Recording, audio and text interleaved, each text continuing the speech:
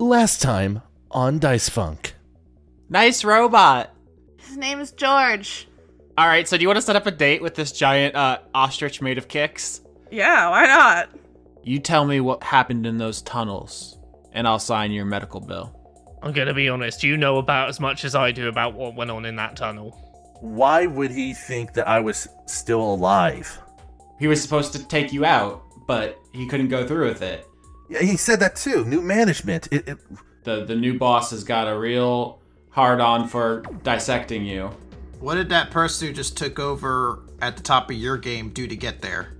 Aeron Aeronautics. Aeron. Guns that shoot through walls and stuff. I mean, Ash is equipped with an incredibly powerful electromagnetic device, which repels gunfire. Like an oddly cool reaction for somebody who's heard like the only parental figure they've ever known could potentially have been killed. You guys need military clearance? Is this, am I on candid camera? Supposedly, their clearance is blocked behind that tier of security. Yeah, why is that? Nucky's not a military dude, he's a fucking conman. I would be hesitant to ask you to pull a heist inside of Sharp Investments. Their headquarters is a 108-story skyscraper, but considering that somewhere in this skyscraper is the server with the information you're looking for, as well as the card that I desire, I think you and I can come to some sort of arrangement that makes this mission make sense for all of us. Easy as pie.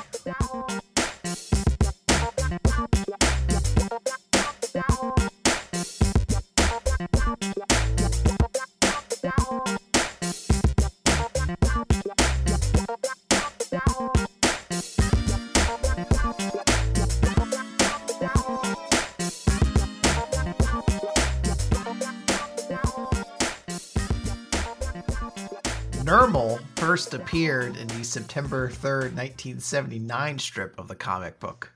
Thank you, Chris. All right, so we're ready for the third arc. You guys are going to go into Sharp Investments, a 108-story skyscraper in North Valentine. You are there both to secure data off of the company servers for yourself, finding out where Nucky is and what he's up to and why his bank account has a military clearance requirement on it. That's extremely weird because you need a fence so you can sell your computer stuff. And you're also there because Bo, your sponsor in the game, wants you to steal a card, a playing card, a holodeck card from the Sharp family, which is said to be in this building. We have met Algernon Sharp, Frank's rival, the Kaiba to his Yugi. You guys have not met Richard Sharp, his father. Is he Pegasus? Nah, see, like, my mental logic is I'm literally I keep framing all of this in Yu-Gi-Oh! References, so for anyone who's, like, up on Yu-Gi-Oh!, I'm picturing, like, Joey and Kaiba's dad, who is not around but is a figure in later series. I'm like, okay, I've got reference points for all this, I know where I'm going, yeah. While you might get a more enjoyment out of this arc if you are familiar with Yu-Gi-Oh! Or Magic the Gathering, it's not necessary, just like in the wrestling arc, which I created with very little wrestling knowledge. It's going to be one of those things where if you absolutely need to know something, I will explain it. I will probably need things explained. I'm going to just admit that up front. Which is great. Same. We have a couple players on here. I know, Chris, you have played, I think, Hearthstone of all the games. Is that the one you're most into? I played most everything at some point in time, but Hearthstone's the one I still play regularly. But I played Yu-Gi-Oh!, Pokemon TCG, Magic the Gathering. Yeah, same here. Magic's the one I'm most invested in, but I played Yu-Gi-Oh! A lot as a young person. I actually won a local tournament. It's kind of a thing I did. And Laura, you are probably even more experienced in Yu-Gi-Oh! Than me. Yeah, I played all of them at some point or another. I still sometimes occasionally play the Pokemon card game because it's like, it hasn't gone to ludicrous extremes. It's still like you can explain it to people and they understand what you're on about. Yeah. Yu-Gi-Oh! Is the one that like I had a big investment in. Once upon a time, I was like a ranked tournament player at Yu-Gi-Oh! Mm-hmm. That was like a thing I did for a while. Yeah, and Yu-Gi-Oh! Is interesting because it started off as a manga. It has a really complicated history. Konami did a lot of stuff behind the scenes that kind of screwed it over. But the thing about Yu-Gi-Oh! Is that everyone knows the anime in the West, and that's where I think we're going to be drawing a lot on that particularly, more than the card game itself. So does Frank have some sort of transformation sequence he goes into that we have yet to see? Is this what this is leading It up is yet to be established, but if halfway up this tower it turns out that Frank has an inner, taller and more suave version of himself that he can summon from ancient Egypt, I'm not going to complain. Will like fake ancient Egyptian music play?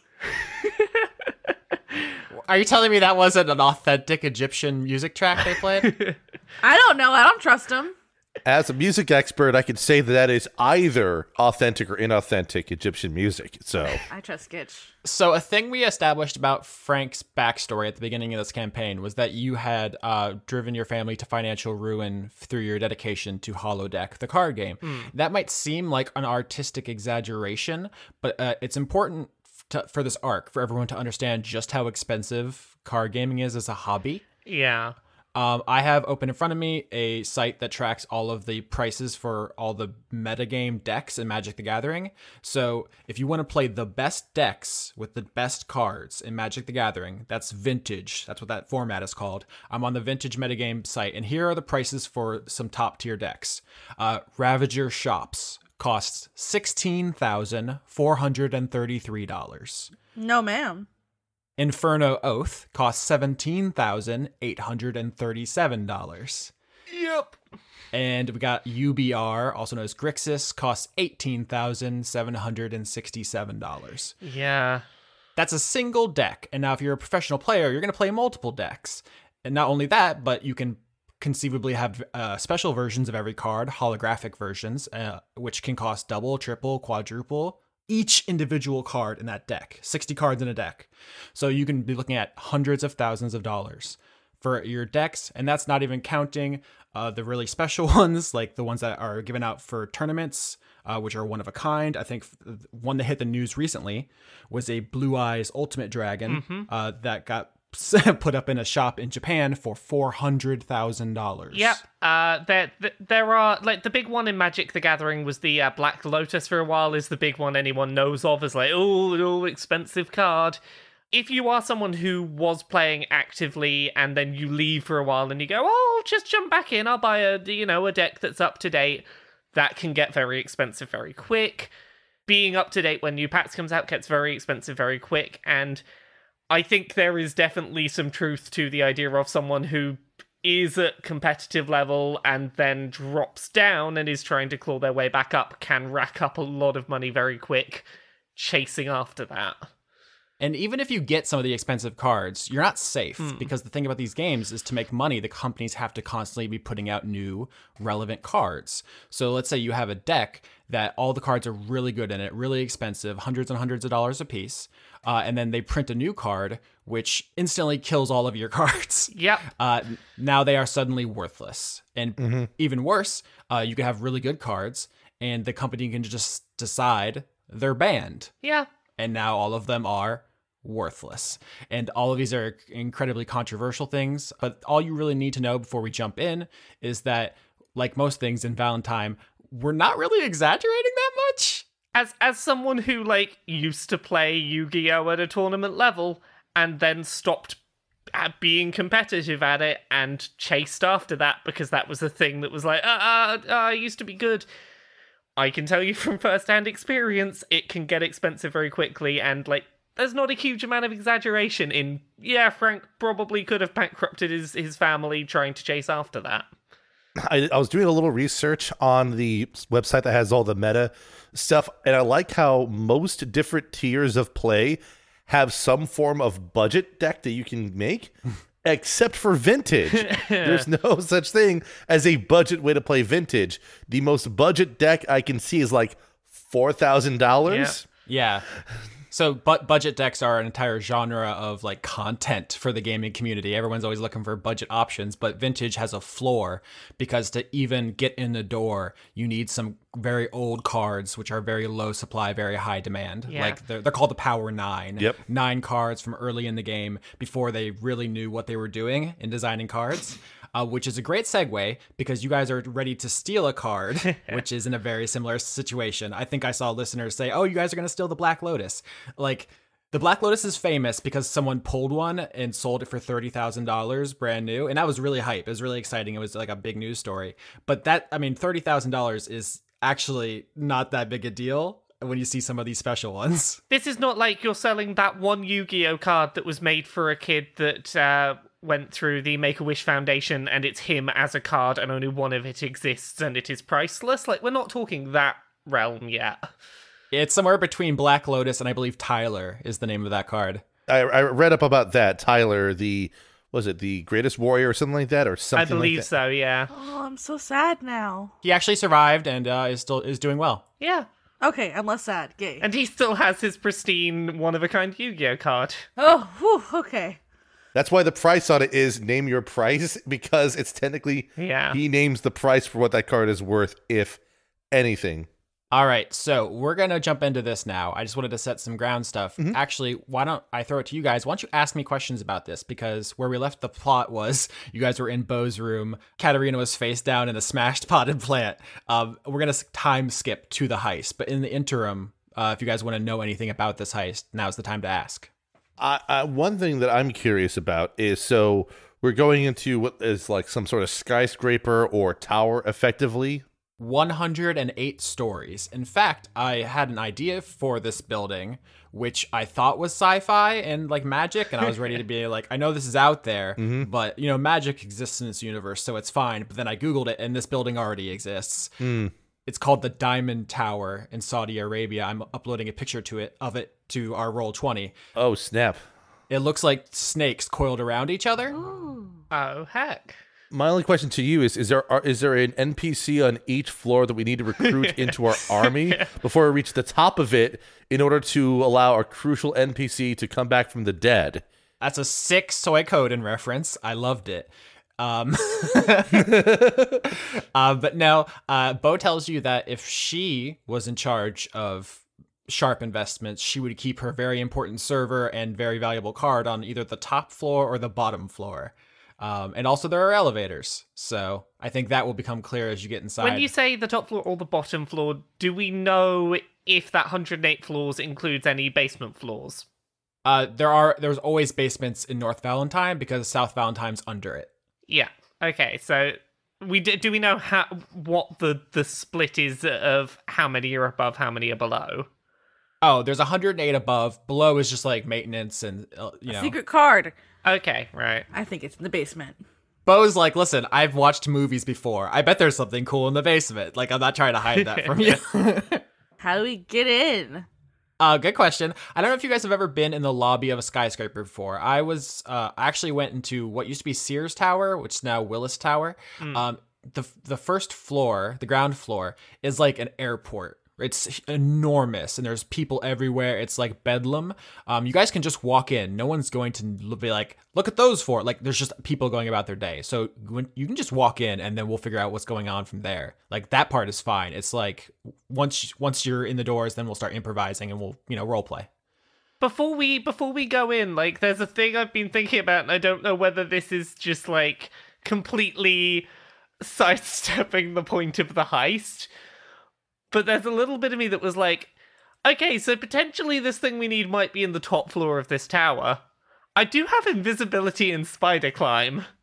Could I just, like, climb up the outside of the building and be like, have a look in through the window up the top, be like, which floor do we need to be on? I do not want to quash your creativity. I'm very excited for you guys to try some whack stuff. In my mind's eye, I picture Frank getting, like, 20 stories and then having to make strength rolls to not fall off, and if you fail one you die. That's fair, and considering how out of shape Frank is, that is a fair thing to impose on him.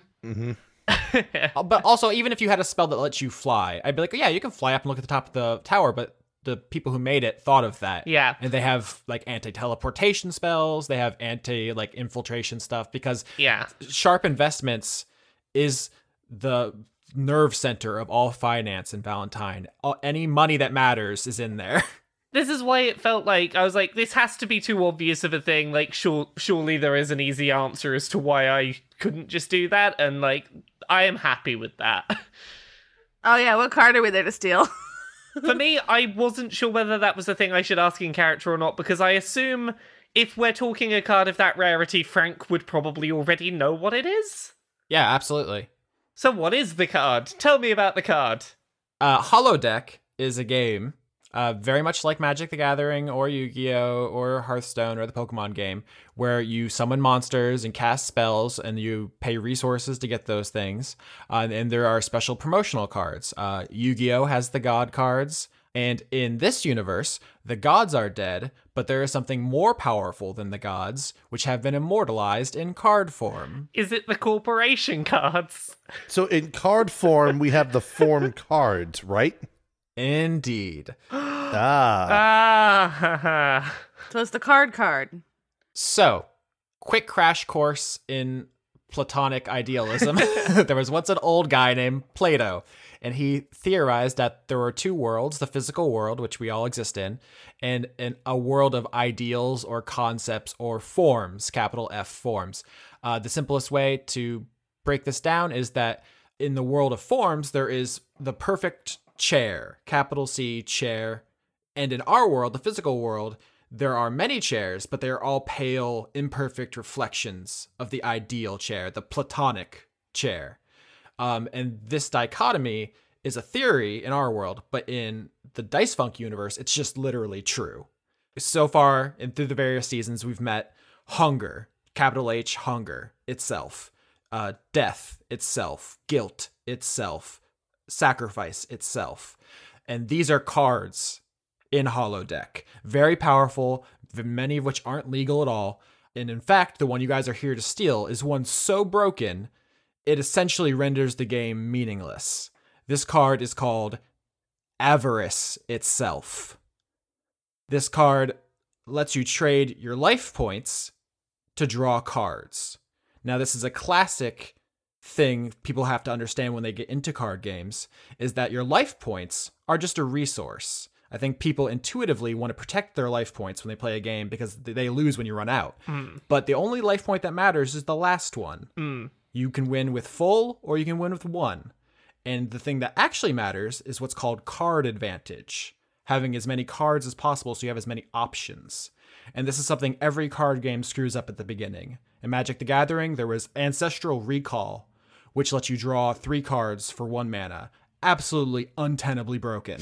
Yu-Gi-Oh! Had Pot of Greed. Yeah. A card that just lets you draw more than it was itself worth. Yeah. Here's a analogy for people who don't play card games.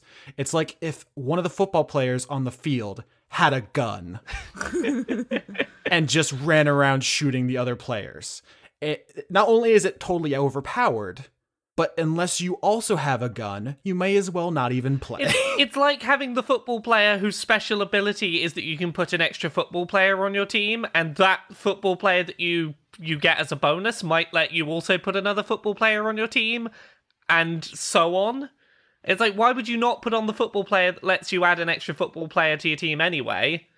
I've gotten very lost in this analogy now because now I'm thinking about football players being slotted onto the field like cards, and it's really hard for me to visualize this now. I'm losing it. Well, the way I like to think of it as well, from a general balance standpoint, it's an option that is so out there and broken, it becomes mandatory for you to have it to even engage in the game itself.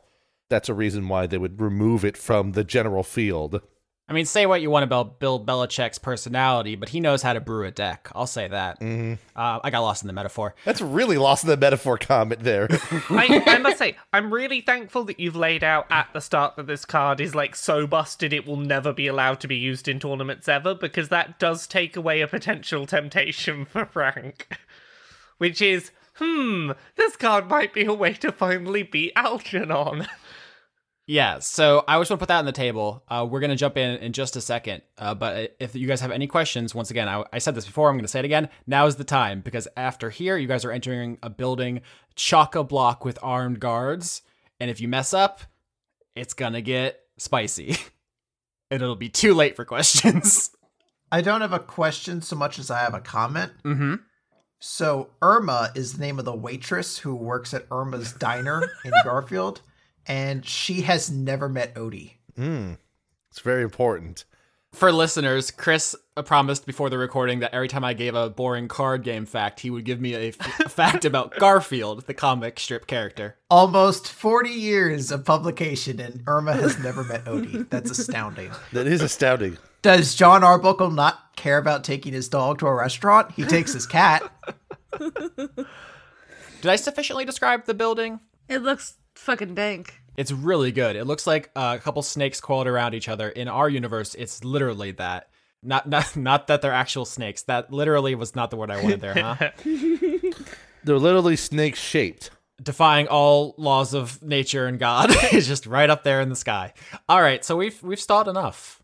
You guys walk into the lobby of Sharp Investments. You know Sharp is the richest possible company, even though they're owned by Crown. It's like ABC is owned by Disney, but ABC is still a multinational conglomerate. It's enormous in value and power, and every floor is a different Sharp company, right? It's like Sharp Real Estate, Sharp Insurance, Sharp Payday Loans. Like that, it's all of that. And you guys enter the lobby, and there's people everywhere dressed in fancy suits, carrying suitcases. You guys see Dragonborn, Lizard Folk, Modron, Mole Folk. There's just people there in fancy dress. There's people there, security guards, and they're wearing, black shades, and they have those earpieces, and they have guns. It's a big, important deal. And that's where the four of you are as you walk into this building. For fan art purposes, because I want to see this, Miss Lenore is wearing a lady's suit in the style of the Dior bar suit, which is the epitome of the new look. Okay, I'm done. I just really want to see that. Ed is dressed with black shoes, black slacks, a black button-up shirt with a deep blue tie, and he doesn't have shades on at the moment, but he's just keeping very low-key with his attire.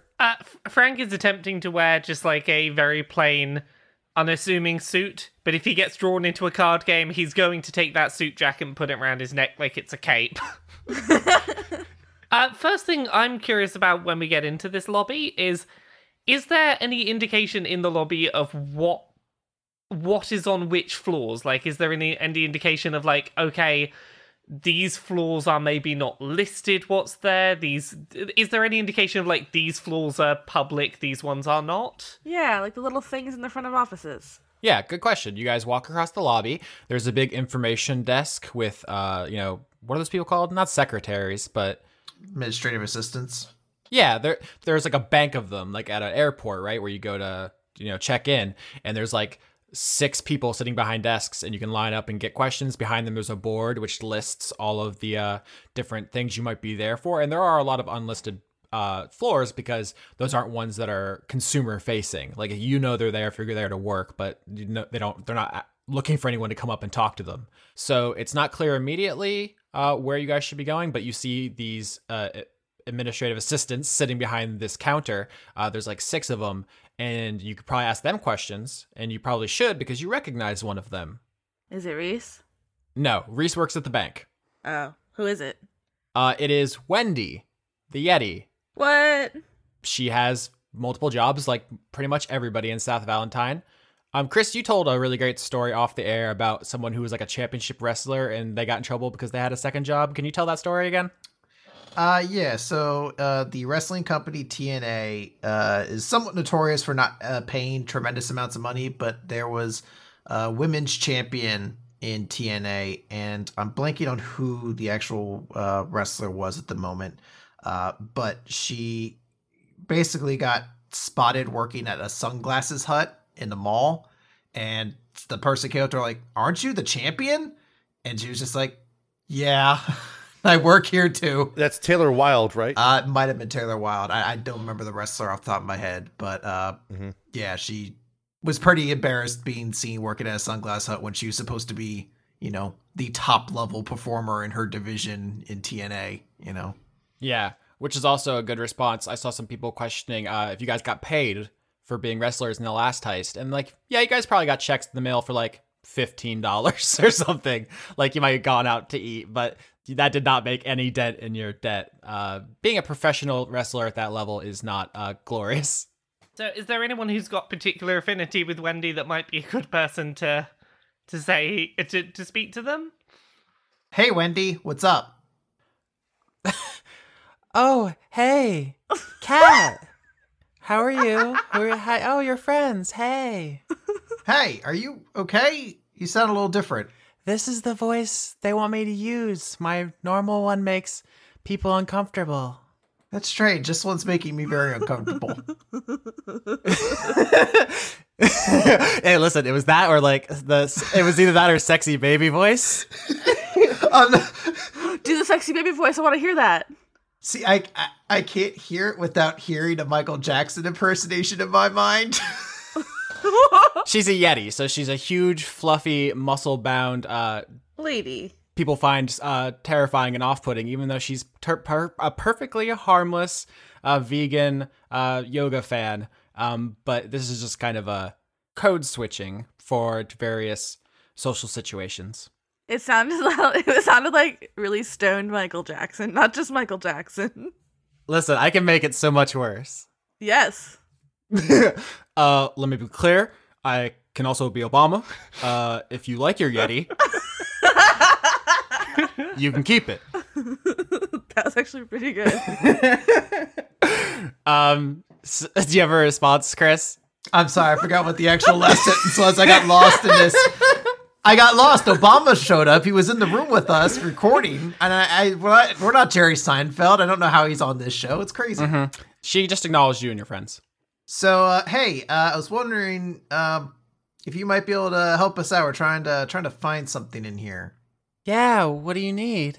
And that's what I'll turn over to Frank, because I don't remember all the details. So you're just dropping it on Frank to be like, oh yeah, which floor do you keep your top secret holodeck cards and your hidden servers on? That's what I was legitimately about to just yell. I think a trading card? Where do you keep your one trading card? So Frank's gonna come up to the desk and be like, I don't know if you can help at all. Just after a little bit of information. We've got a couple of appointments to get done while we're here, and just wanted to know sort of what the everything's like in the building. Like, do we need to get a key card before we go up for appointments or anything, or do we just hop in the elevator and off we go? You don't need key cards for any of the floors that are publicly accessible. Unless you have a meeting with Mr. Sharp. Well, we were hoping for one of those before we finish our day, but that's a bit more of a... I realise this is, those appointments don't get given out to just anyone, I guess we'd have to know someone, wouldn't we? Yeah. Lenore's gonna go to the desk and be like, hello, I'm writing a paper on this building for college because I'm in college. I need to know what's on every single floor for my paper. Roll deception. 22. Wow, very good. Wendy tells you that the first 107 floors are boring business stuff. The 108th floor is Mr. Sharp's personal floor, his penthouse suite, which has security, which you can't get to without using the special executive elevator. And the basement is not open to the public. Okay. Well, it definitely is either the top or the bottom. Thank you very much for helping that very unconnected to us college student, but I met all of you last week. Yeah, you did. They're helping me with my project. Yeah. So, look, here's the thing. If we were to try and get an appointment with Sharp, do you know if Sharp is available today for appointments? I'm gonna be honest with you. No. He's basically never available. Ooh, do you know, does he need extra security by chance? I was kind of looking to maybe pick up some extra, off hours work as maybe like a security officer or something. Swing a baton, beat up people. She tells you that Mr. Sharp is not in the market for security. In fact, they just brought on a whole bunch of military personnel to guard the building. Recently. Very recently. Suspiciously recently. Are they, the new bodyguards, or are they just located entirely on the top floor kind of deal? Because it seems kind of crazy to put military officers on every floor of this place. Oh, they mostly only come here when General Heller is in the building. So I'm guessing since we're not seeing any guards around like that, General Heller isn't here? Oh, no, I think he's up in Mr. Sharp's office right now. Does he need security?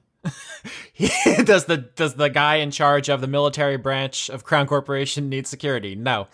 But she gestures to a corner of the lobby where you guys see there is the executive elevator that goes up to Sharp's floor and presumably also down to the restricted basement. And there is a person in military uniform guarding that elevator. This person is a Yuan T, YUAN-TI, which is D&D's. They're snake people. That is D&D's word for snake people. Sneeple. Or Sneeple. You can call them snake folks or, Snokes. Snakekin, or whatever you want to call it. Snickin. I don't know. Naga, basically anything but Yuan T, which is a bad garbage fantasy word. But this guard in the military uniform has a assault rifle slung over their shoulder, and they are red, black, and yellow. Ooh. Touches yellow. Wait, hold on. If red touches black, you're okay, Jack. If red touches yellow, you're a dead fellow. Laura, does this culture translate? Because in the southern United States, there's very little that is drilled into children's heads more than the difference between king snakes and Coral snakes. Coral snakes. We don't have a comparable thing to that in England other than, if it looks angry, don't touch it probably, but there's very little that's angry in England because all the animals probably just, drink tea and calm down. You mean you guys aren't full of snakes? I don't think I've ever seen a snake in England. I believe that they exist, but I've never seen one. That's so weird. What poem do you have to memorize for bear attacks then? If it's a bear, don't stay there. If it's not, you're probably still in England. Now, how do you differentiate between your facts of what to do in a bear attack versus a mountain lion If attack? it's a bear, don't stay there. If it's a mountain lion, still don't stay there. If it's big and angry, don't stay there. In any case, you're still in England. That's the. If it's a mountain lion, you'll be crying. See, in America, we just assume kids are going to try to fight snakes because that's just our culture. I'm gonna punch the shit out of that snake. So it's important to know which ones are poisonous and which ones are not. The biggest thing we know is bees and wasps, and it's like, if it's a fluffy round one, it's probably not going to sting you because it doesn't want to die. If it's the sort of smaller, longer one, it might want to sting you. So this guard at the executive elevator is actually a milk snake. It's non-poisonous, red, black, yellow. Assault rifle, and actually you can see his name tag. It says Private Fortune is that person's name. I heard porpoise for some reason. No, that's a later season when there are dolphin folk. Okay. So there's a few things like out of character that are going through my head at the second. Like there's the easy thing to try would obviously be like, Sharp is a public enough figure you could probably find an image of them and try and do disguise self to go up. But if you go up there unexpected, that could fall apart very quickly, and to willy-nilly walk into a very guarded place could raise alarms very fast. The basement seems like it's far less likely that we would accidentally alert people and get the whole building locked down. So the basement, to me, seems like a better place to start, even if it's... I feel like ultimately we're going to have to get to that 108th floor, but I think anything we need to do in the basement is maybe worth doing first. I agree. Hey, Kat, is my sexy baby voice any better? Does this make you less uncomfortable? Oh, no. The lack of reaction for Katarina is telling. I don't like this new gimmick of yours. I'm gonna go fist fight the security guard now. No. Are there any like janitorial stuff or anything around we can see? Yes, absolutely. You see a janitor, it's a mole folk, which is the term I'm going to use for our anthropomorphic mole friends. Moke. Here's another thing about moles I learned while doing research. This is going to sound like something I made up because of my politics, but the collective noun for moles, Yeah. there's a murder of crows and a herd of elephants. A group of moles is called a labor. Oh, no. Poor babies. Oh, geez, that's too coincidental. Also, they're starry-nosed. They are starry-nosed, and yes, Austin, your D&D universe writes itself now. So you guys see a mole janitor. He has a mop. He's cleaning up some Fuck. My immediate reaction was to say vomit, but why? Why would that happen?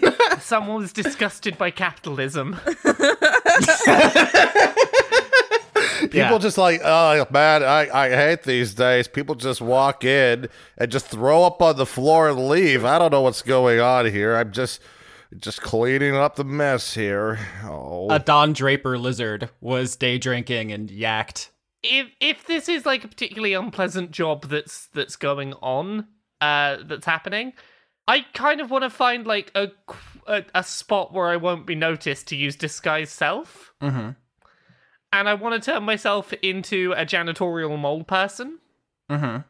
And I want to have Frank go up to this janitor and go, isn't it time for your lunch about now? Do you want me to finish this off for you? Now I have to think of a mole voice. What do moles sound like? Good question, Austin. They sound cute. They sound like sexy babies. No, don't do moles like that. Like how to ruin moles for Lauren. You want to let me go on break? Yes. Ooh, you want to take my mom? You want to let me go on jeez. break?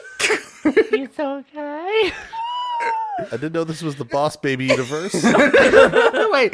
Wait, Boss Baby is not about what I thought it was about. Oh, no. It is about anthropomorphic animals that work in businesses. All right, roll deception to trick this mole. Okay, what is my deception? 15. Oh, pretty good. The mole says, man, I have used all of my good accents over the course of this show. My inclination was to be like, hey, forget about it. Please.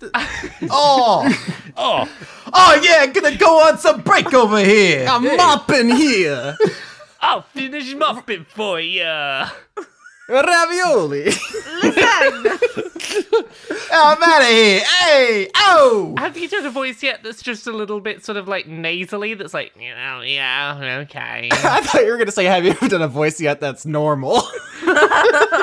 Yeah, with a 15, this mole is sufficiently uninvested in this employment that he hands you the mop and walks away.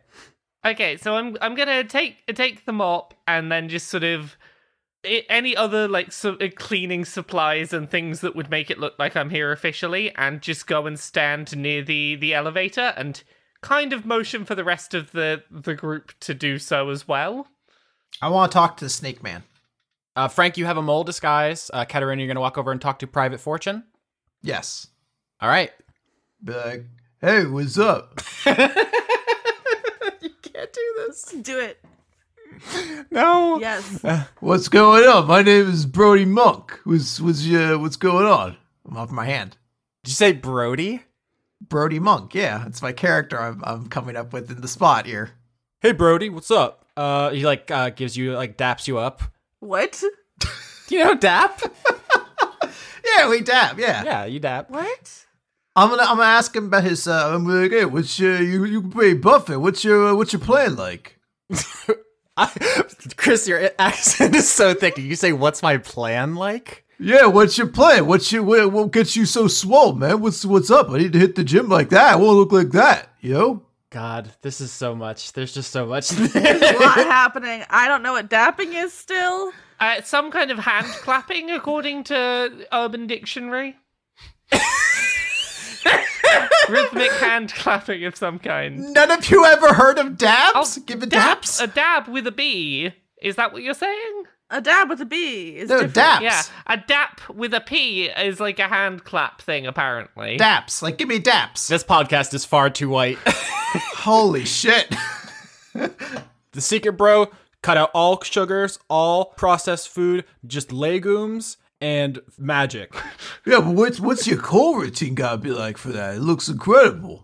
Well, I'm a snake, so I have a very strong core. It's a lot of wiggling, a lot of side to side, like S motions. I'm basically always doing my core. Show me that again. Oh, let's do that. Yeah. Okay, Chris, could you hear that I was actually wiggling in my seat while I was talking? Yes. Yes. I could hear that. Yeah, it's just like this, bro. You just got to do a full, S motion, like you're wiggling on the ground, like a snake, Sidewinder. I want to mimic it. Okay, Sidewinder. Come on, Sidewinder, like this. I'm a sidewandering. I'm a svelte little snake. All right, sidewandering. I don't know. It feels like there's not enough room over here to do it. You think is there some place with a little more room?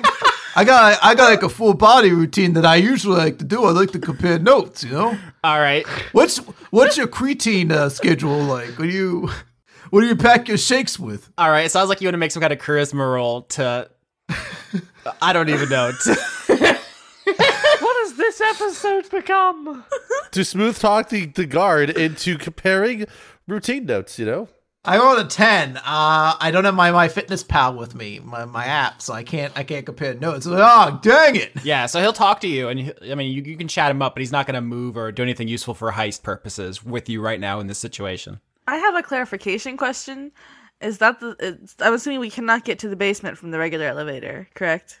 Correct. The basement is off limits, so a publicly accessible elevator would not go there. That would be a weird security thing. Okay. Ooh, I wanna try something. Mm-hmm. I bet I could beat you in a jumping jack contest. Oh my god. Hell yeah, bro. And I want to roll. Damn it! I rolled a 5 for intimidate. Come on. No, that's an athletic competition. 17. Crit! Wait, the snake critted on jumping jacks. Suck my tail! Suck my tail! I want to be clear. I want to use this jumping jack contest as a possible opportunity to distract him from observing who would be entering the elevator. So I want us to be like in a circle, jumping jacks at each other, being like, "Oh, come on, I'm not even tired yet." And like while they're doing it, everyone else just sneaks into the elevator. Okay, this is a serious possibility. The problem is you would get left behind. If you're okay with it, that's fine. I just want you to... I can figure out my own way downstairs. I'm gonna punch a hole through the ground later. If the rest of the group wants to go along with this is viable. You guys 3 stealth rolls and 2 of you need to pass. Do I get advantage because I am in a convincing disguise? Yes. Ed rolled a 19 on his stealth. 18. Oh, thank God. I got a 9 on the first roll and an 18 on the second. Yeah, everybody passes. So, Katerina, you distract the soldier guarding the executive elevator with jumping jacks, and the 3 of you guys can sneak behind that competition onto the elevator and leave Katerina behind, if you're okay with that.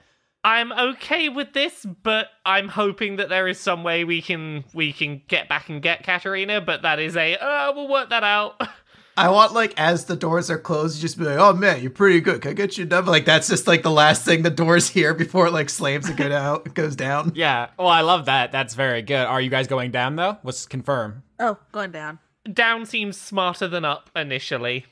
All right. So Frank Westerly, Lenora Desmond, and Renee Eddy take the executive elevator down to the basement level, which is not publicly accessible. Meanwhile, Katerina, you finish your jumping jacks contest with the snake folk soldier, and that ends. What do you do? I don't know. I kind of just met like my new best friend, so I don't know. It was a character at the start, but this guy's got like a really great workout routine, and like I imagine maybe we would do some guitar solo, like air guitar solos together afterwards. But then I need to figure out a way downstairs, so I'm going to try to find like a fire escape of some kind, or like not a fire escape, like a staircase, and see if there's any way stair-wise that goes down there. So if you go to the publicly accessible staircase, which is necessary for like fire reasons, you can go down to the lowest point of it where it ends. It does not go down to the basement, but conceivably it is possible to punch a hole down into the basement. It would be difficult and it would be noisy, but this is a backup plan if for whatever reason you guys could not access the elevator. It is a legitimate option to try to just blow a hole in the floor. Yeah, I mean, that sounds like a good plan. I'm going to start punching my way through into the next room. I don't think you're going to punch through, homie. You did Hey, say you could said punch conceivably through. punch a hole through the floor. You did say that. That was poetic language. I meant with like a bomb. Well, I don't have a bomb, do I? Did you forget about the bomb in your inventory in your Pyromaniac starter kit? Oh, for a moment I was like, did I forget about a bomb I'm supposed to have? Oh, wait, can I use a science roll to figure out if I know how to make a bomb? Please. Oh my goodness gracious. Please. A science roll? Yeah, well, let's hold on. What's a 12 get me to science up a way through a wall? Because I'm going to tell you, if it doesn't work, I'm going to start punching it. With a 12, you know that Private Fortune had a grenade on his belt. All right, yeah, I'm going to go back. We're going to do we're going to do some burpees. This is going to be a very loud thing to do in basically the stock exchange. You're going to set off a hand grenade. We shouldn't have left her alone. Crit! I got his grenade! Katarina did crit to steal Private Fortune's grenade. Yes! I cannot deny that is a thing that just happened. Do you know any spells by any chance, like silence? No. She's a monk barbarian.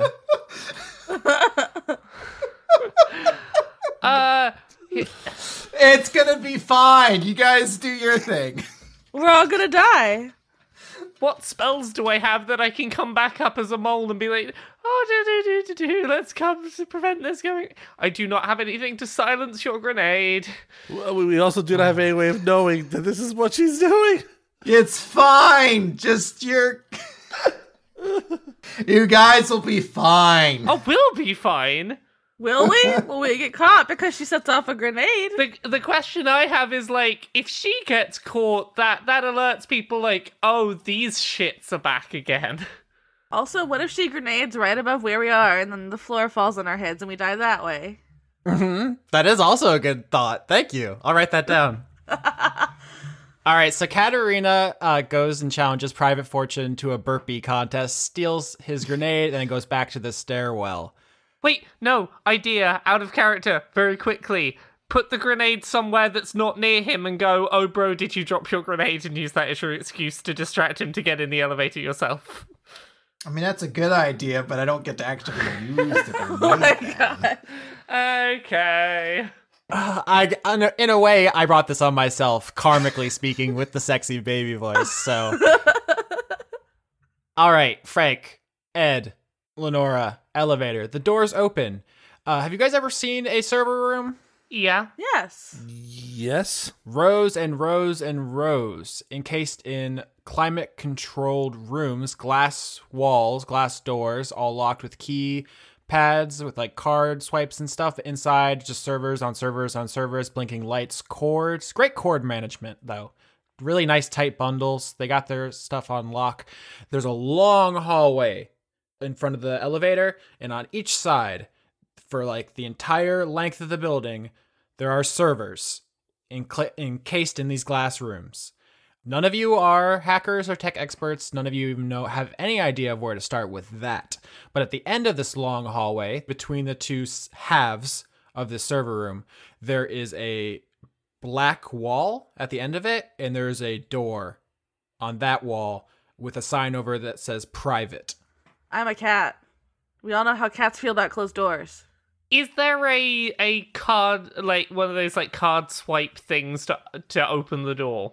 Yeah, all the glass rooms on each side, there's like multiple sections, and each one has its own locked door with a card swipe thing. The door on the far end, which says private, is just a handle. You can't tell if it's locked from here, but there is not a card thing. Also, if you type server room into Google Images, you get literally exactly what I'm talking about. Everyone has the same idea of how these things are. I guess probably for heat management, you really can only do it one way, right? Mm-hmm. Yeah. So the server room doors that have the card swipe thing, I just want to try swiping any old holodeck card in there and just see what happens. Because this is Algernon's dad runs this business, and I'm like, there's a chance. It's like an old barcode battler thing. Yeah, like, is part of this like no hacker would think to do this, but if my son needs access to the servers, fine, whatever. I love that idea. I'm in a romantic love with it working. It does not, but I wish it did. But no. I knew it probably wouldn't, but Frank had to try it just because if something might need cards, surely holodeck cards are always the answer if you need cards. Were life only so simple. Okay. The other thing that I'm thinking is Lenora and Ed haven't done anything with disguises, but Frank is disguised like a member of the janitorial team, so Frank's just gonna go and try and open that door at the end. All right, so you walk the length of the server room. It's like weirdly chilly in here because in order to make sure all the information is safe, they keep the air conditioning cranked right up. You walk all the way down this long hallway. You pass all these banks of servers. You get to the door. It's just a normal handle. You can't tell if it's locked before you touch it, but when you turn it, it is locked. But it does not seem like it's a super security lock. It's just a normal lock. Do you want to just do your thing with your key thing? Try and open this door up? I can take care of it. Lenora, do you want to take it if you prefer? You do it, and then if you fail, I'll do it. You try to pick the lock and it explodes. Yeah, pretty much. That's pretty much what I'm worried about, but let's see here. That's 17. Yeah, you employ your lock-picking mechanism out of your arm, and you actually find it is very easily picked. It's a pretty standard lock, just like you would find on a household doorknob. It pops, and the door is unlocked. Although I am very... Chris, are you planning on using that grenade? Because there is like this incredible tension right now that at any time you're going to set it off and then I need to sync these two scenes because the ceiling's going to explode. You know what? Don't. I would say no unless someone sends her a message that they need to. No, they have... Listen, as far as they know, you're just up there flexing at your new friend. Yeah, so that's the thing. Like, unless told otherwise, she's not gonna... Like, if something alerts her that maybe something's happening downstairs that she needs to get involved in, then yeah. Like, if she starts hearing trouble down there. But otherwise, nah, she's probably just, like, talking routines and shit like that with her new best bud. Okay. Because I liked the image in my head of, like, Ed easily picks the door lock and the ceiling explodes. But if you're not going to use it, that's fine. Ed is going to kind of hold up a motion for quiet and then carefully open the door to peer in to see if someone is inside of the room. You open the door at the end of the server room. You peer inside, and it appears to be a office. It seems empty. There's a desk. There's a TV.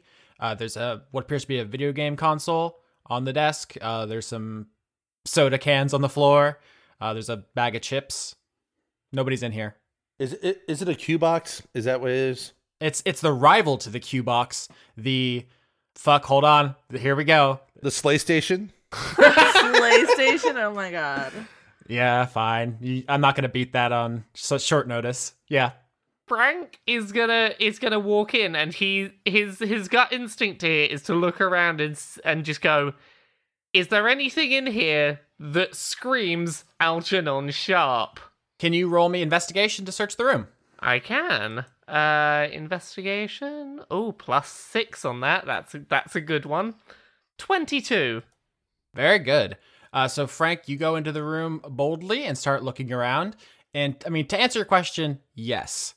In fact, you immediately get the sense that this is Algernon's private room. This is where he spends most of his time. You look around and you find deck boxes for his cards. You find clothes you recognize. He has like a feather boa and some bling. There's like too many rings and stuff in one of the desk drawers. You start to get like secondhand embarrassed. You see that there's... I'm trying to think, what's some really embarrassing stuff to find that in someone's room? Porn. Like, I don't... Wallet chains. I was literally halfway through, I don't want to get gross, and Laura just shouted. I would say posters for like cartoon characters that are like, you know, beneath what you should be watching at a particular age. Like sexy anime girls? But sexy snakes, because he's a Medusa. Oh my god. Yeah. Wait, no, hold on, that's a thing. The joke was that was ridiculous, but there's literally an anime about a sexy snake girl, so who's the idiot now? It's me. Lenora steals the boa. Frank is going to take some item of clothing that he recognizes Algernon wears a lot and just, like, rub it on his armpit or something just so he can be like, yeah. You jerk. So is there anything of use around here, Frank, for you to find out? Frank, you rolled a 22, so I have more to tell you. Okay. That wasn't the end of the description. I'll just say, if it makes any difference, actually that was a 23 because Frank has a +7 to investigation. Oh shit, a 23, that changes everything. I know. So you're looking around, you guys find his clothes, you find his jewelry, you find food and beverages, you find the sexy snake posters, and there is also a remote on top of the desk with a weird blinking red light. None of you guys have ever seen a remote like this, but it seems vaguely related to the video gaming stuff that's in here as well. You don't find, notably, you do not find the card you're here for. Avarice itself is the name of that card. But you definitely think it should be here. This is Algernon's room. This is where he would keep it. It's extremely secure, the building and the room, and this is the most Algernon space that exists. It should be here. Okay, and there's the weird flashing remote that's something to do with the console that we don't quite know what it is. Correct. Okay, I'm not going to be able to not press this button. Frank presses the button. All right, you push the button, and there's a whirring noise as the video game system was in low power mode. It was in sleep mode, like doing its background update downloads. Yeah, it was doing something, but you push the button and it comes on, is the first thing that happens. The second thing that happens is Lenora Desmond, Frank Westerly, and Renee Eddy are disintegrated. We're in the video game. Well, okay, Lauren, I was gonna build up to it and then... I knew it for like 10 minutes. Do you want to be the DM, Lauren, if you know exactly what I'm doing? See, you could have given me a minute to be like, oh, I fucked up and killed the party. Sorry, I was very excited that I was right. I'm now really sad that that Cat's not down here. Cat needs to be in our video game. All week, I looked forward to this. Austin, please do your build up because I want to hear the build up. Before you do that, just put this in the pile of the number of times Lauren has thwarted your best plans. No, it's great. It's just going straight to the ceiling. Lavinia totally changed the end of season 2. Theodora became the end of season 3. It is only right for Lauren to guess exactly what's happening 10 minutes before it happens. This room is wired for not just virtual reality, but another reality altogether. Oh, shit. Using the power of the server room, Algernon has a custom-built VR gaming system, which transports you into the game. And if you had checked the game system, you would have saw that the cartridge that is inserted is Holodeck VR DX2 Remix. Shit. I was never a fan of DX2 Remix because at that point, they were just like really milking the franchise for all it's worth. Really, I mean, come on, 80 gold for a re-release of an upscaled version of the game? How do I get Cat in here ASAP? So the three of you are in this room. Frank pushes a button and you all are disintegrated by the technology in the room. And then it just cuts to Katerina with Private Fortune in front of the elevator just being like, damn, dude, nice glutes. You do a lot of sit-ups or what's up with that? Squats? What do you squat? What do you bench? It's like, oh, wait, what do you bench? I had a small stroke there for a moment. It's when my voice changed. It's back now. What do you bench? A, B, B. Always be benching. I'm benching right now. Look at this dude. He has the gun and he's just like doing squat bench. He's like squatting, but also thrusting the gun up, and that doesn't do anything. But he's just like, you always got to be constantly exercising at all times. You got to keep your body taut and ready like a weapon. Yeah, you gotta keep your back straight though. Your form's a little off. I might be able. Hold on, let me show you how it's done. This is how deep you can get with the squat. See how low you can get. I like the idea that you just start an exercise club with this NPC who is supposed to be like an enemy and just becomes your new best friend, and you guys have a spin-off show where you just work out. Yeah. All right, so the rest of the party has been digitized and transported inside of this video game. The three of you. Your pixels, you float down out of the sky and you reassemble. You're in a big antechamber. In fact, it is a throne room from the Holodeck anime. But instead of the villain of the anime on the throne, it's Algernon Sharp. I knew it. And he sees the three of you appear, and he says, "Oh, snizzity snap. I heard you were working for Bo, Frank, but I didn't think you'd bring the whole nerd squad. Good timing, though. I just finished modding this game. I hope you like the changes I've made." Nice riff on Holodeck, the anime season 4 you got going here. I didn't put on the full costume because that guy dresses like a chump, but I got the color scheme, basically. I've incorporated it into my look. Does he look like Pegasus?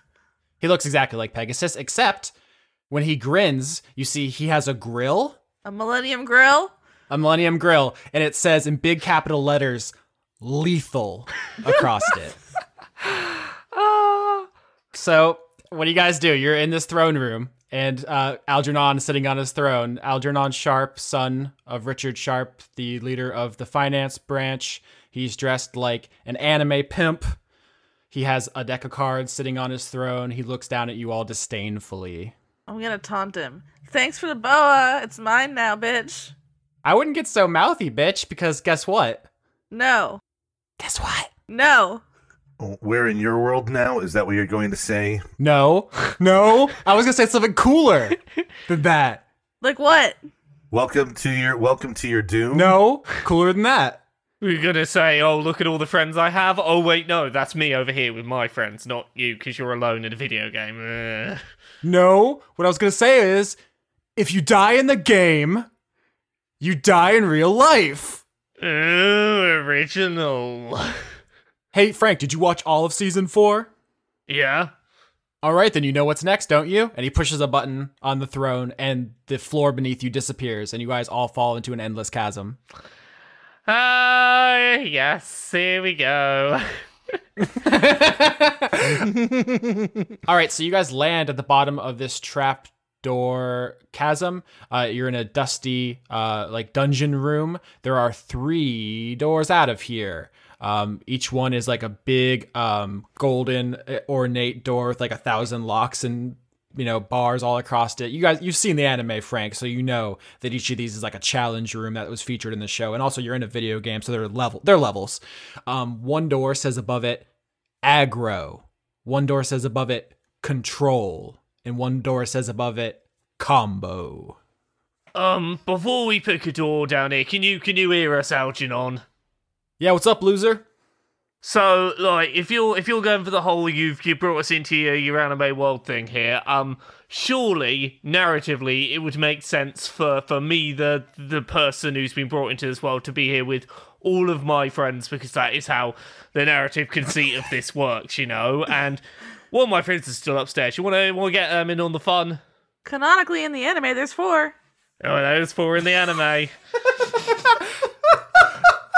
You're like, we don't have our Tristan. We don't have our Tristan. Where is our lovely bumbling 4th member who's not really good at the card game but is here for moral support? Hey, Cyber Soldier is a very good card. Chris, what are you doing? Because if you want to get down there, I want it to be. It should be more organic, is what I'm saying. Eventually, I'm probably. Can I flirt with this guy? Can I try a flirt roll with Private Glory? What's his name? I forgot. Fortune.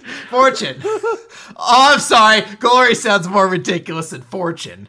Persuasion or performance, depending on how you want to approach it. With more like, is it more showy or is it like coming from a genuine place? Well, it's definitely gonna be performance on because there's nothing genuine.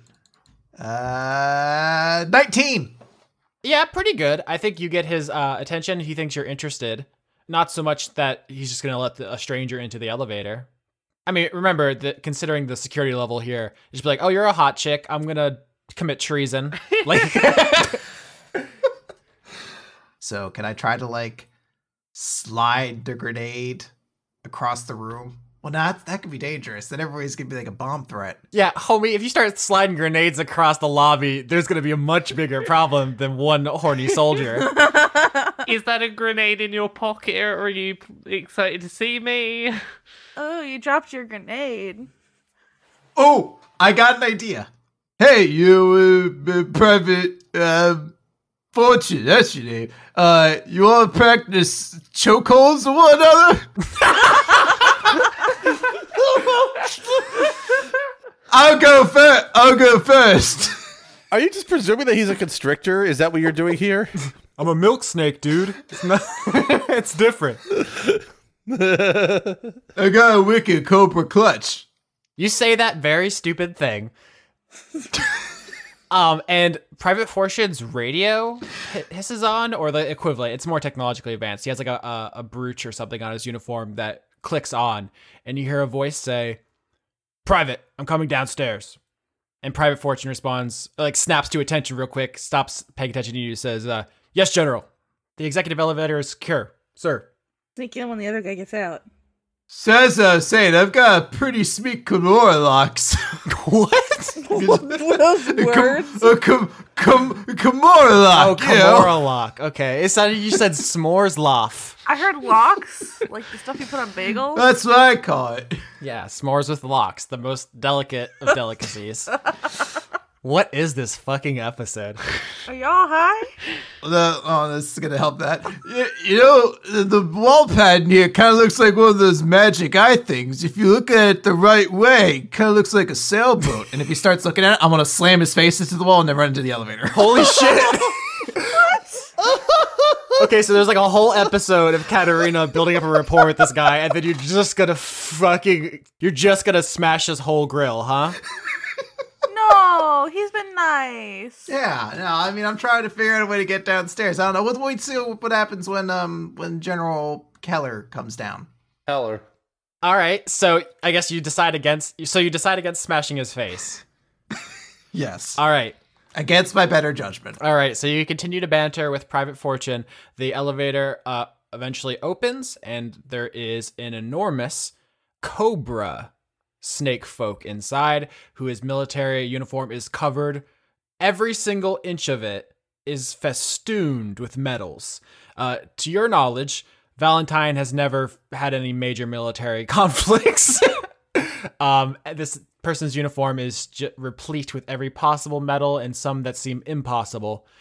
This imposing figure, which is General Heller. He is a cobra with a very impressive hood. He's basically Jafar from the end of Aladdin, but in an army suit.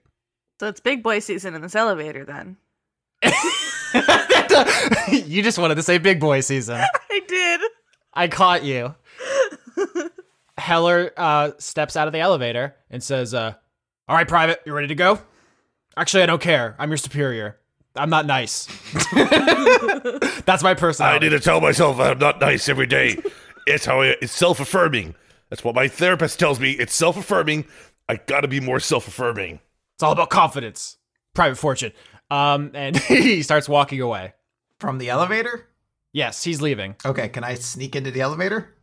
This would be an opportune time to do so. Private Fortune is leaving with General Heller, but there are other security guards, the private forces who worked here before the military mysteriously got involved, who are coming over in the shift change. So I want you to A, describe how you make this work. Just in your mind, picture Mission Impossible movie, make it cool. And B, roll stealth. Okay, so my stealth, I got a 13. Mm-hmm. And I want to I'm thinking less Mission Impossible and more Pink Panther. And I'm basically like pressing my body up behind Private Fortune. And I'm going to, like, as he walks, I'm going to shuffle. So, like, once he gets his back to the elevator, that's when my front is to the elevator. And I'm just going to, like, slink in real quick. Okay, so first of all, you're going to say anything to Private Fortune because you guys bantered for like an hour. And he's leaving now. So he's just like, "All right, bro, see you later. Hit me up on Facebook or whatever the equivalent is." Yeah, I'll get you later. We gotta compare macros and stuff. There's a lot left to do, you know? And he starts walking away. He's at attention. He's being professional, so he's not keeping a super close eye on you. But with a 13, the people coming in to replace him do see you. I'm gonna jam that door close button. All right. So you're going up or down? Down. All right. So Katarina, you're gonna follow up the rest of the group, but security saw you go in the elevator. Joke's on them. I have a faster speed from being a monk. And a hand. Oh, wait. Hold on. When I get to the bottom, can I throw the hand grenade in the elevator? Oh, Oh my god. Yes!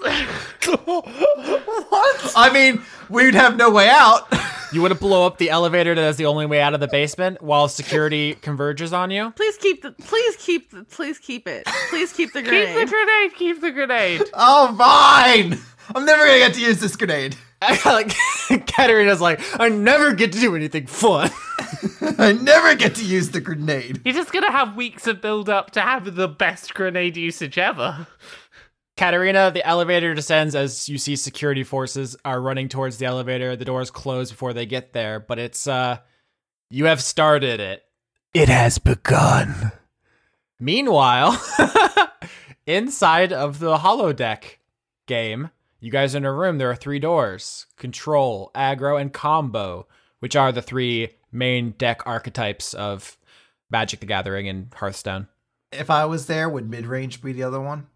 Yeah, mid-range is a tempo-based aggro archetype. I also considered Voltron, but that wouldn't really make sense in universe. That's a commander strategy. Everyone turned off the podcast. Oh no, it's just me now.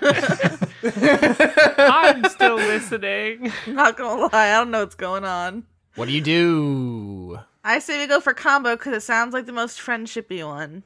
Right, so the way this works, I know you guys haven't really paid much attention to my old card game thing, but like, this is basically different styles of how we can get through this. So, are we being direct and aggressive? Are we trying to be synergistic with each other? That's your sort of core idea going on. So, like, any of these sound like something that you guys that seem like a good fit for us. I vote combo. Friendship. Combo and the power of friendship is a tempting one. That's where my gut's going as a place to start. I'm fine with working with combo to start off with.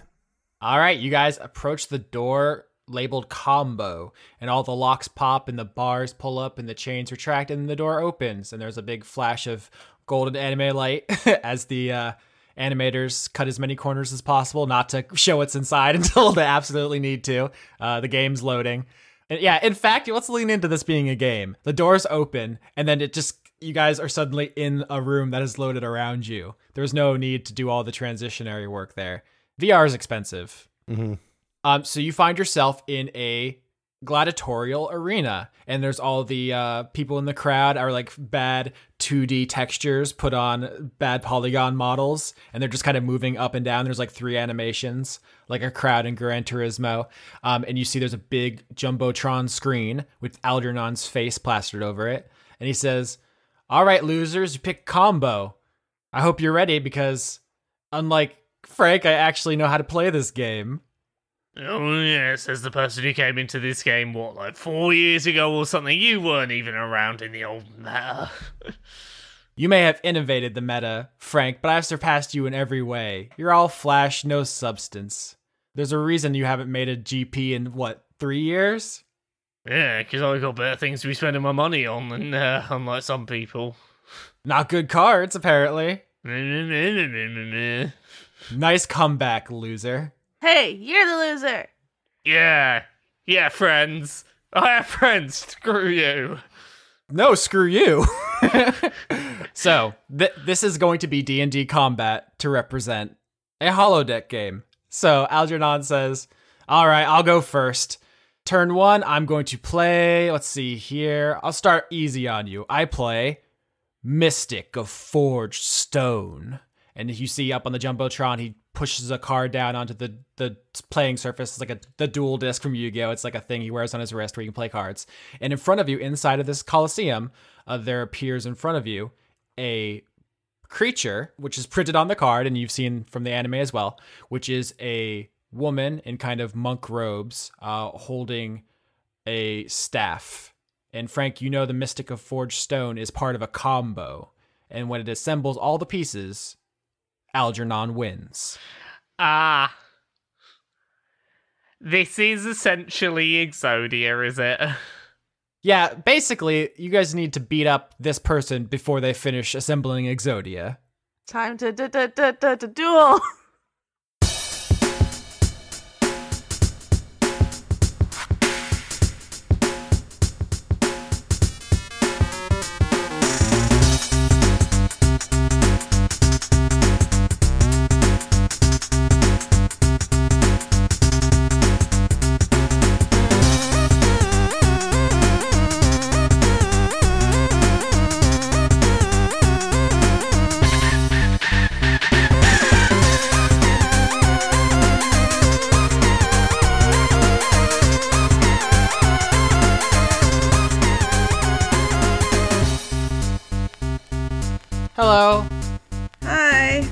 Hello, Lauren, famous for voicing Lenora Desmond on season 4 of Dice Funk, also Lavinia on season 2, and Dora on season 3. They were all a real stretch for me. Very well. I would say they're all very small, but they're not. One is big. Oh, that one actually is a stretch. How is it? Living all my tall dreams. Nice. I'm here to talk about credits, including the music credits, which I'm going to do now. Do it. We used New Jack Mantle, an arrangement of The Mantle from Nights into Dreams, Music of Funk, an arrangement of Stage 1 Gotham City from Batman for the NES, and Linear Groove, an arrangement of A-Type and B-Type from Tetris. That's all the music, because the wrestling arc is over now. Aren't you happy? Yeah, I like all that music. It's very good. I do too, but I imagine it's hard for you to, edit. My life is editing hell. Do you want to do other credits? Okay, yeah. Executive producers for February 2018. I'ma start. Extellaris. Kerstine Haslinger. Joseph Tombrello. Jade. Arna Helgadottir. Helga daughter? Helgadottir? Yeah, like John's son is John's son, Helga's daughter.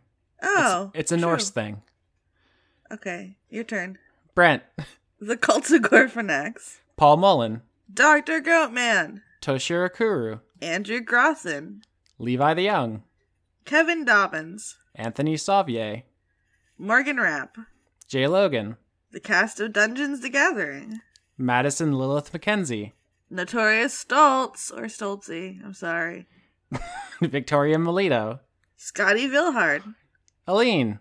Majin. Kritarion. Ren. Einar Johansson.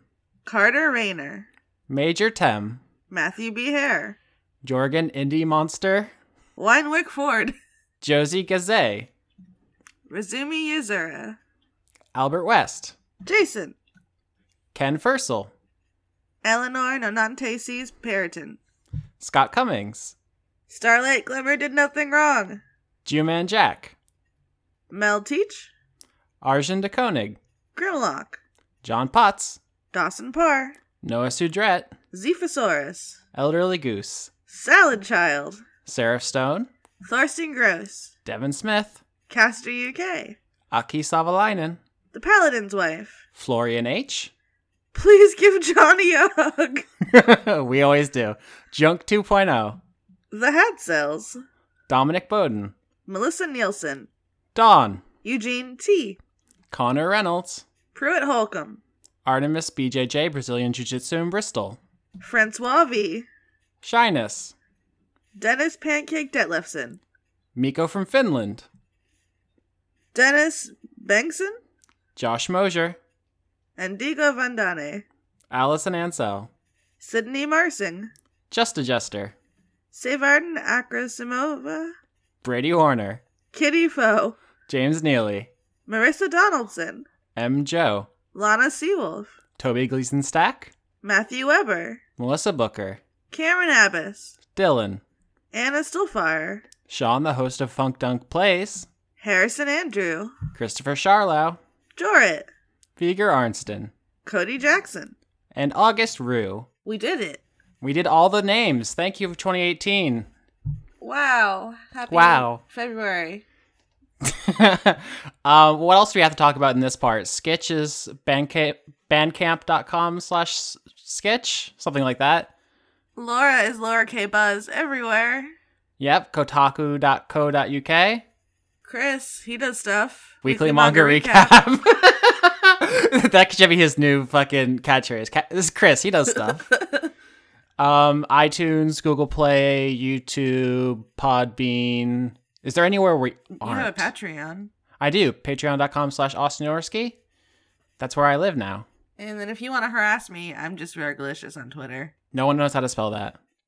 RAWRGLICIOUS. Wow. I learned a lot. That's the whole thing, right?